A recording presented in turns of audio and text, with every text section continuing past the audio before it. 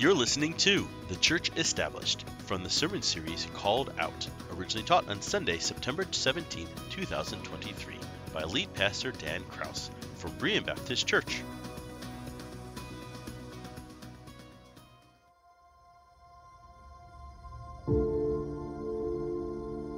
What is the church? The church is the people of God, powered by the Spirit of God, guided by the Word of God, working for the glory of God. This is the church. The church is not just a place. The church is the people. The church is not just a monument. It's a movement. The church is not just a building. It's a body. The church is not just an accessory. It's a necessity. This is the church. The Bible says the church is the hope of the world, the salt of the earth, and the city on a hill. The church is the family of God, the body of Christ, and light in the darkness. The church is God's plan A, and there is no plan B. The church is where all kinds of people, from all kinds of places, come together to forsake their sins and to worship their Savior. Where chains are broken and broken hearts are put back together. Where prodigals come home and captives are set free. This is the church. Where blind eyes are opened and good news is preached. Where the low are lifted up and the proud are brought low. Where the lost are found and the helpless find help. Where brothers and sisters can find love and acceptance from each other and from their Father in heaven. This is the church. Where the disciples of Jesus are built up in their most holy faith. The church is where the gospel is. The church is where grace is. The church is where God is. The church is you. The church is me. The church is all of us.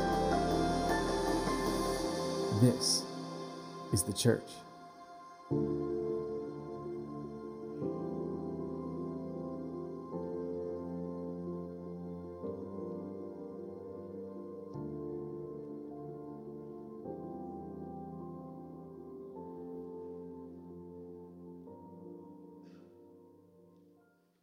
Good morning, family. I hope you're doing well today. Listen, I want to talk to you over the next few weeks about this church. I hope that you have at least some understanding of what an incredible, wonderful, powerful thing it is to be part of the church, capital C. Church isn't just a building. It's not where we come to gather together. You didn't come to church today.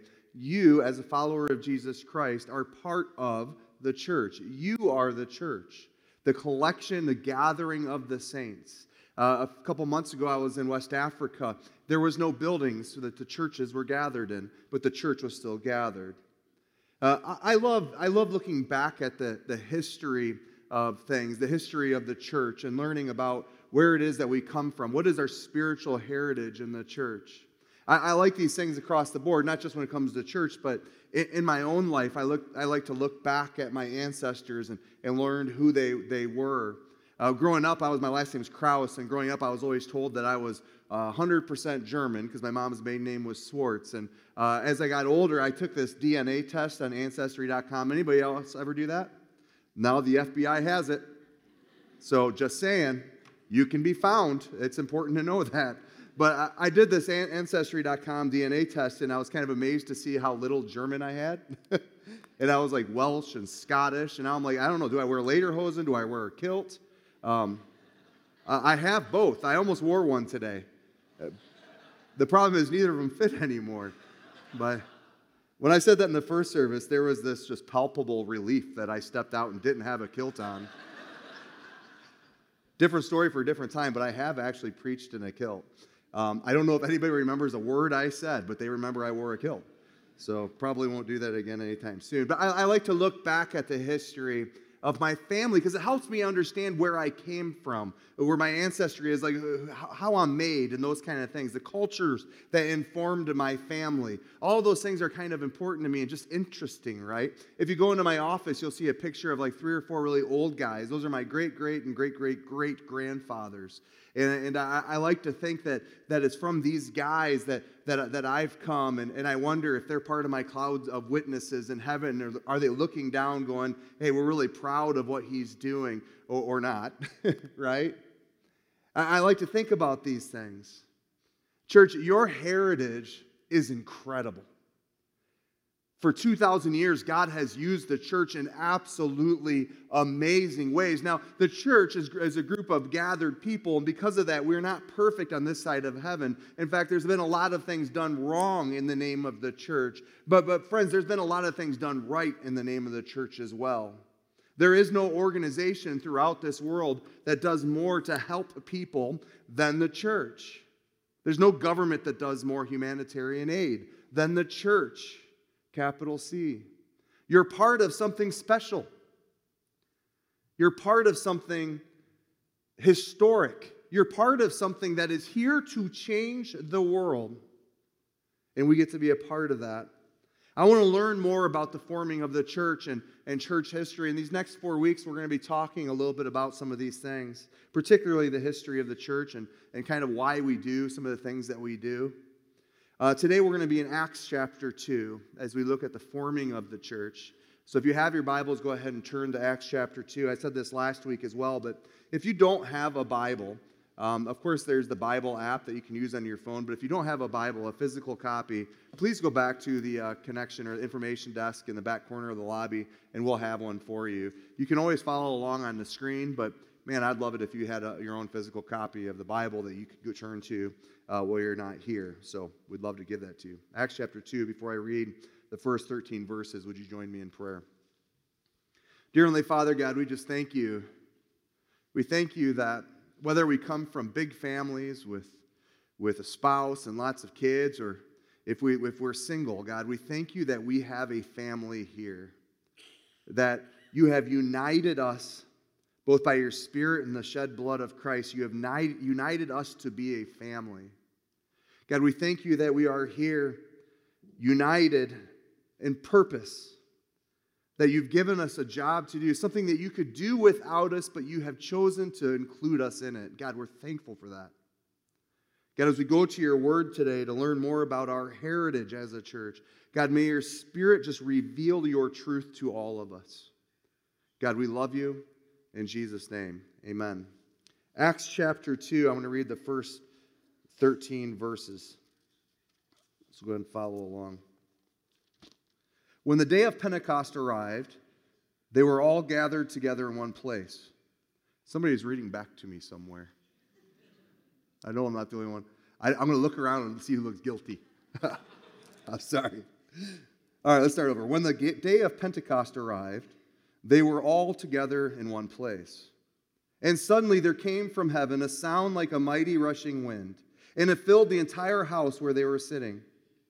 And divided tongues as of fire appeared to them and rested on each one of them. And they were all filled with the Holy Spirit and began to speak in other tongues as the Spirit gave them utterance.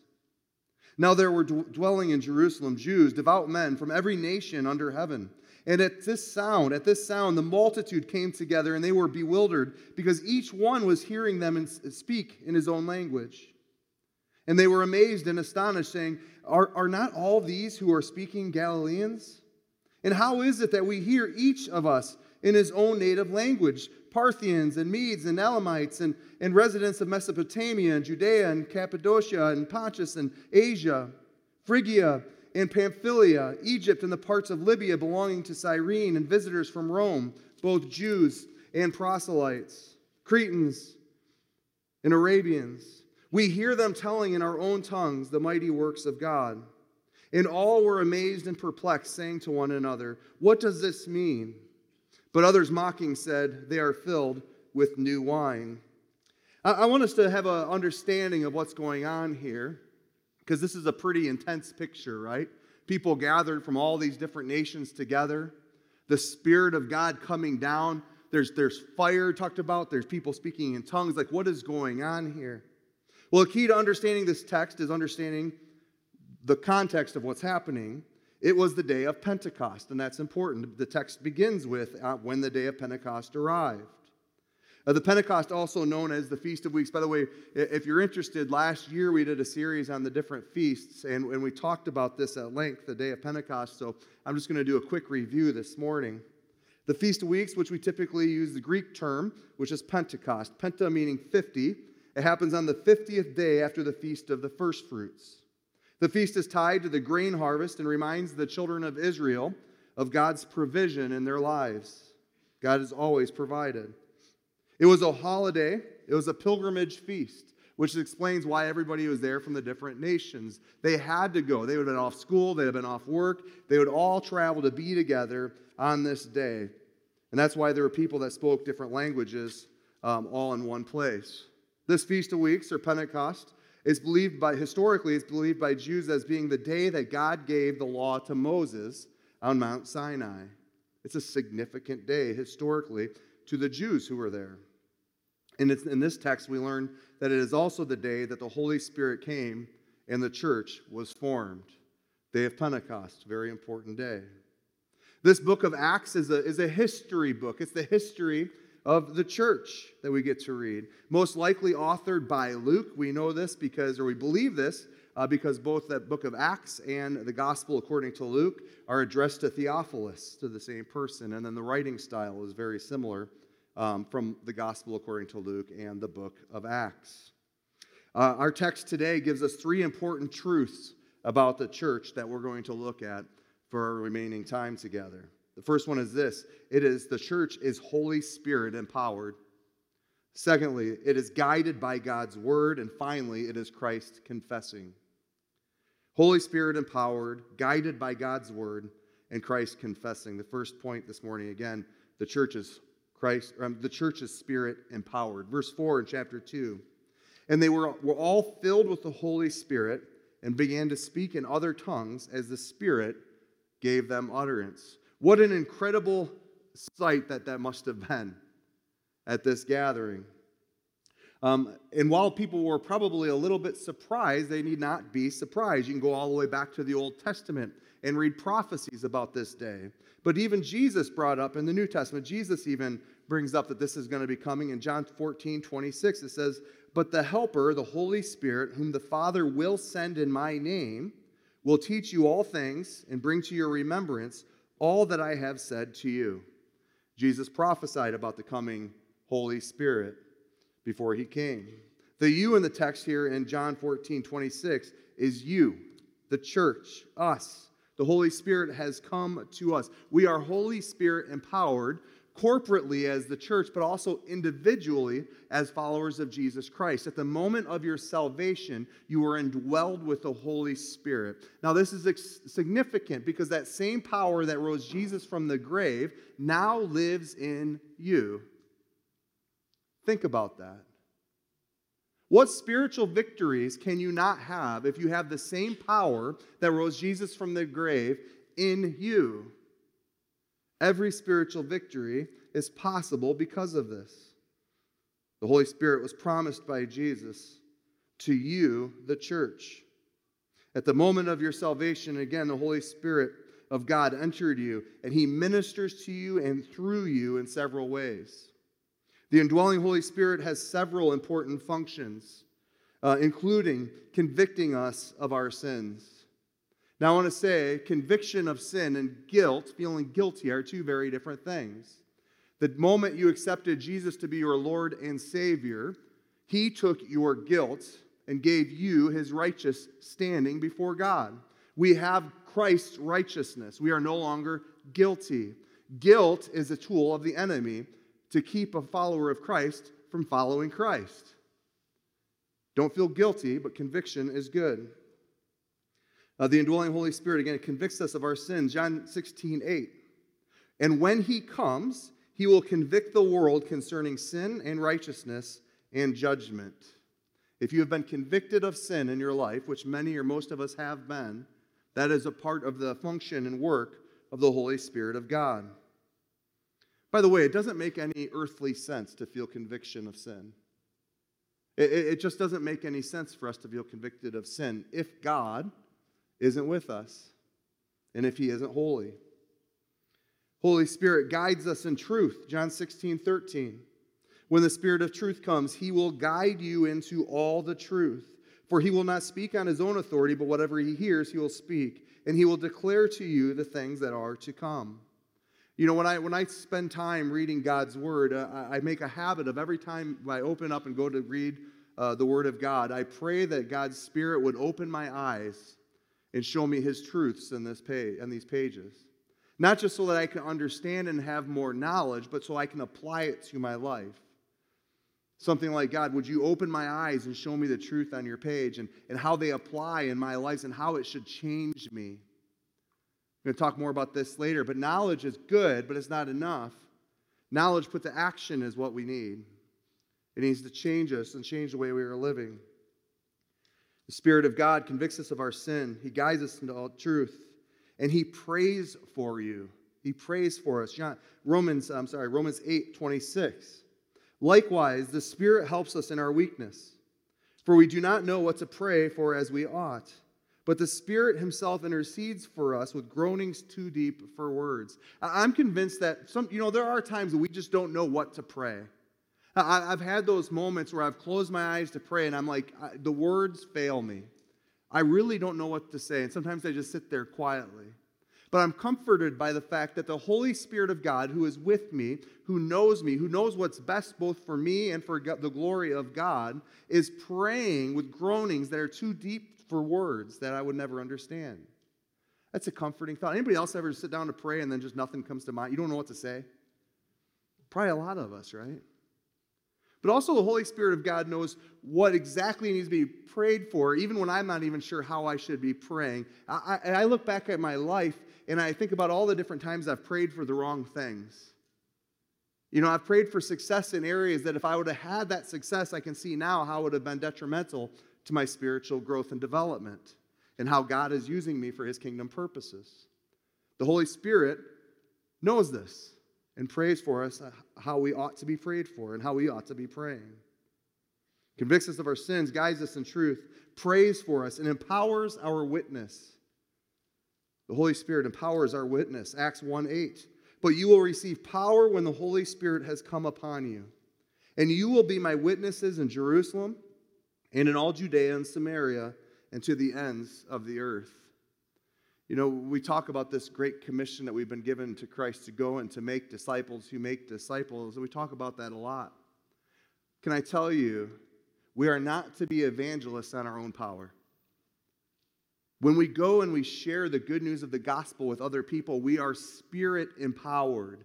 It is the Holy Spirit of God who will convict them of their sins, not us, not our words that we use, no matter how smart we think we are. No matter how cunning we are in our presentation of the gospel, it is God's Holy Spirit and his power that can make the words that we use and our faithfulness bring somebody from death unto life. It's God's Spirit that has the power to do that. I'm convinced that there is no place or no time that we will see the Spirit of God and his power more than when we're sharing our faith. I'm convinced of that. You know, so many of us, we want to pray that God would show us miracles, that he would show us signs and wonders. We read throughout Scripture all these amazing things happen. And if you're like me, you've prayed, God, I want to see something incredible happen. But then I'm reminded of the miracle of my own salvation. I'm reminded that when anybody accepts Jesus, they are convicted of sin, they turn from their old and they become new. It's a power of the Holy Spirit. And friends, it's nothing short of miraculous when somebody escapes death and has life. We get to see the miraculous because the Holy Spirit of God empowers our witness. How do we know if we're Holy Spirit indwelled? How do we know if the Holy Spirit has come upon us? Like I said, at the moment of our salvation, when we accepted Jesus to be our Lord and surrendered to him, I believe that God sends his Holy Spirit to indwell us. How do we know when we're indwelled by the Holy Spirit? We know by the fruits that he produces in and through us. Galatians 5:22-23 says this, but the fruit of the Spirit, what the Spirit produces in us and through us, is love, joy, peace, patience, kindness, goodness, faithfulness, gentleness, self-control. Against such, there is no law. The Holy Spirit doesn't just produce fruit in us, He produces good fruit that each one of us wants and the people around us need for us to have. Which one of these things on this list are you okay with going without? Is there any of these that you'd like to have more of? These are fruits that the Holy Spirit produces in us. How do we cultivate that? By growing in Christ, letting the Spirit have more control in our lives, letting Him guide us, submitting and surrendering to Him, and He can produce more and more of these fruits. I'm afraid too many of us fight tooth and nail, and because of that, we sacrifice the potential growth. Friends, the Spirit of God is still active today. There are people in different parts of the world that are reporting to have had dreams where God is calling them to Himself. I've talked about being in West Africa this summer, meeting a lady whose father was a witch doctor, and she was into voodoo. She worshipped pythons, and this group of people in West Africa that worships pythons, they have these scars. There's two here, and then one here to make themselves look more like the python and identify that way. But she was having a dream, and in this dream, she felt this spirit or this force tell her she needed to go to church. When she went to this church service, she came to know Jesus as her Lord and Savior.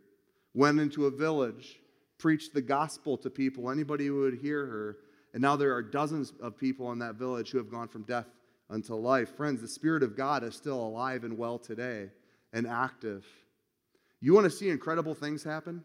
Submit yourself to Him and see what He will do. The second truth that we learn about the church in this text is this: the church was and is guided by God's Word. So it's the Holy Spirit and the Word of God together working for our sanctification. The church is guided by God's Word. You know, I've over the last, I don't know, I guess it's been 15 years or so, I've had the privilege or the opportunity to go to several church or pastors' conferences. And at these conferences, you'll have several pastors get up and speak. And of course, most of the time, the pastors that are chosen to get up and speak are pastors who pastor huge megachurches of 20,000 or more. Oftentimes, they'll have TV programs or they'll be on the radio, whatever. They're well-known people. Sometimes they've authored books. And over the course of the last 15 years, I've probably heard dozens of these guys. Can I tell you, almost without fail, a huge percentage of them will get up, they'll tell engaging stories, they'll have a presence that is fun and engaging and entertaining, and oftentimes in a 30-minute message, you might get about 30 seconds of Scripture. That's what we're celebrating now in the church. Our pastors who are not handling the Word of God, who are not starting with and preaching and keeping at the center of their sermon God's Word. Friends, I believe that I was called by God to preach His Word. I don't believe that I'm called by God to be entertaining. Amen? Yeah, you're like, tell me about it. It's a good thing, bro. We're called to be people of God's Word. He gives us everything that we need in this. Do you know that? But it's not just enough to know God's Word. We must apply it to our lives. It's not just enough to be able to recite Scripture after Scripture. If it hasn't changed our lives, we're not surrendered to the authority of God's Word in our lives. Friends, we need to surrender to the authority of God's Word in our lives. Yes, know it, but let's go and do it as well. The church, like I said, was and is guided by God's Word. The first sermon preached after the forming of the church was from Peter. Listen to verses 14 through 21. But Peter, standing with the 11, lifted up his voice and addressed them. Men of Judea and all who dwell in Jerusalem, let this be known to you and give ear to my words. For these people are not drunk as you suppose, since it is only the third hour of the day. But this is what was uttered through the prophet Joel. And in the last days it shall be, God declares, that I will pour out my Spirit on all flesh. And your sons and your daughters shall prophesy, and your young men shall see visions, and your old men shall dream dreams. Even on my male servants and female servants in those days I will pour out my Spirit, and they shall prophesy. And I will show wonders in the heavens above, and signs on the earth below, blood and fire and vapor of smoke. The sun shall be turned into darkness, and the moon to blood, before the day of the Lord comes, the great and magnificent day. And it shall come to pass that everyone who calls upon the name of the Lord shall be saved. This very first sermon preached after the forming of the church, Peter gets up and directs everybody to the Word of God, and he explains to them this prophecy found in Joel. This is how it's always been and how it always should be, that the Word of God is preached so that we can grow and become more like Christ. First sermon. We need the Word of God to help us grow. We absolutely need the Word of God to help us grow. Pastor Phil and I and a couple other people were at one of these other multi-pastor things and discussing the conversation. What is discipleship? What does it look like for discipleship? And we literally had one of the pastors argue that you don't need the Word of God in your discipleship process. Friends, this is happening in our world. So you wonder, why am I preaching a sermon when all the points are well, duh? It's because some things have happened in our culture where it's not well, duh anymore. It's not necessarily the norm anymore that the Word of God is preached. It's not necessarily the norm anymore that we should be growing in our faith and discipled using the Word of God for knowledge and for application. It's unfortunate, but it's true. Why would we not want to use the Word of God? It is the truth. Jesus, when many of us, how many of you are just hungry for the truth? You know you can't turn on any news station and get actual truth. It's all going to be biased. I just want to know the truth. And we have that in the Word of God. Jesus, while praying to the Father in John 17:8, says, sanctify them in the truth. What's the truth, you might ask? He finishes, your word is truth. Our sanctification requires the Word of God. Again, both the knowledge of and application of the Word of God. A.W. Tozer said this. He said, the Word of God, well understood and religiously obeyed, is the shortest route to spiritual perfection. And we must not select a few favorite passages to exclusion of others. Nothing less than a whole Bible can make a whole Christian. We need the Word of God. We have the Word of God. Let's utilize the Word of God. The early church understood that all of their beliefs would be shaped by God's Word, and we need to follow suit and not relent. Friends, this should be demanded of our teachers and preachers that they are preaching and teaching the Word of God. God's Word is just as relevant for us today as it has ever been. No matter how mature that we get, how much mature we get spiritually, we will never outgrow God's Word. Charles Spurgeon says, nobody ever outgrows Scripture. The book widens and deepens with our years. For those of you in the room who have been followers of Christ for a number of years and have been reading Scripture and applying it, can you amen and agree what Spurgeon is saying here, that it actually widens and deepens over the years? That is absolutely what I have found in my study. The third and final truth about the church that we find in our text today is this. The church is Christ confessing. The church is Christ confessing that Christ is the way and there is no other way. Acts 2:36. Let all the house of Israel, therefore, know for certain that God has made him both Lord and Christ, this Jesus whom you crucified. What is it that we profess or confess about Jesus? That he is the Son of God. That God sent him to this earth, a perfect lamb, to be sacrificed in exchange for our sins. We get his righteousness. He took on our guilt and our sin on the cross. We confess that Jesus, and through his sacrificial death, is the only way we will ever please God. It is the only way we will ever have relationship with him. It is the only way we will ever see heaven. Is through Jesus. We confess that after he had died on the cross, that he rose again, victorious over the grave. We confess that he has ascended into heaven to go and to prepare a place for us. And we confess that he will return for his church. We are a church that is Christ confessing.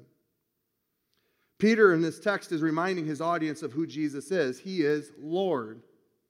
We don't just say a simple prayer and say, wow, God, would you please save me? We must surrender ourselves to him, submit ourselves to him as he is Lord. He is the master and we are his servants. Jesus is Lord. Peter, by the way, was the first one to make a confession about who Jesus was.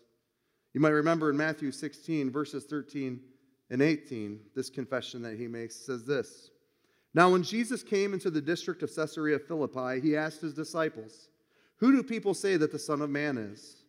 And they said, "Some say John the Baptist, others say Elijah, and others Jeremiah or one of the prophets." He said to them, "But who do you say that I am?"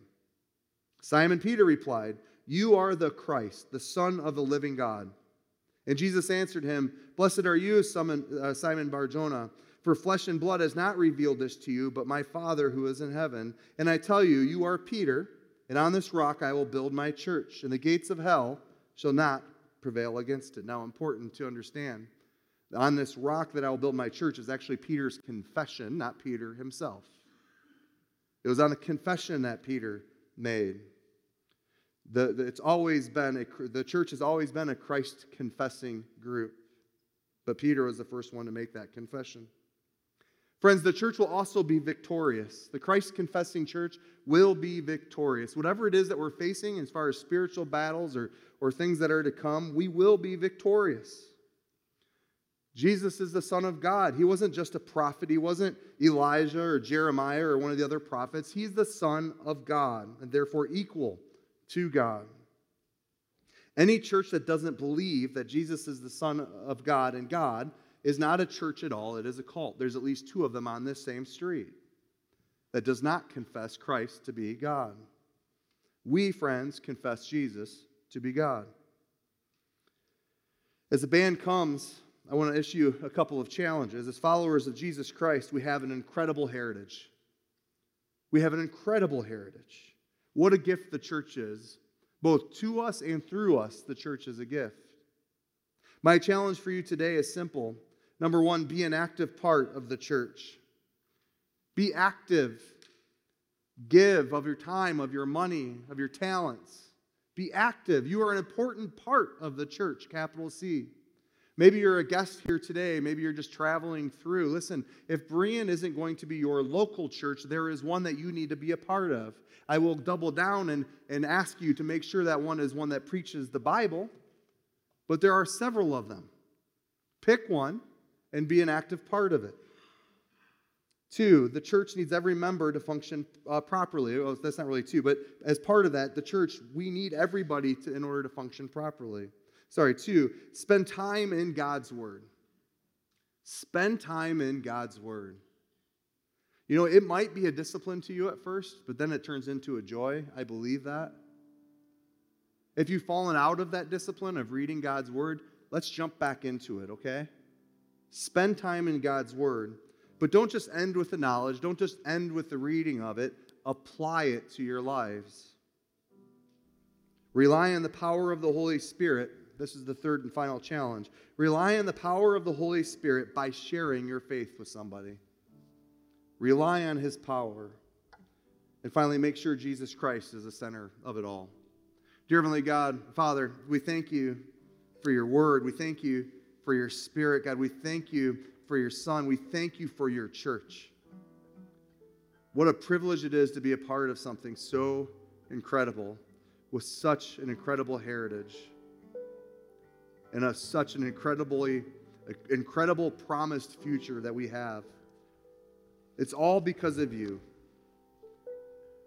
God, help us to be a people who know your word and who apply your word. Help us to be a people who rely on your Spirit, that we find ourselves in situations where your Spirit must move, that we get to see the miraculous, that we get to be a part of that we get the front row seat of seeing somebody passing from death unto life, God, as we proclaim the good news, your gospel.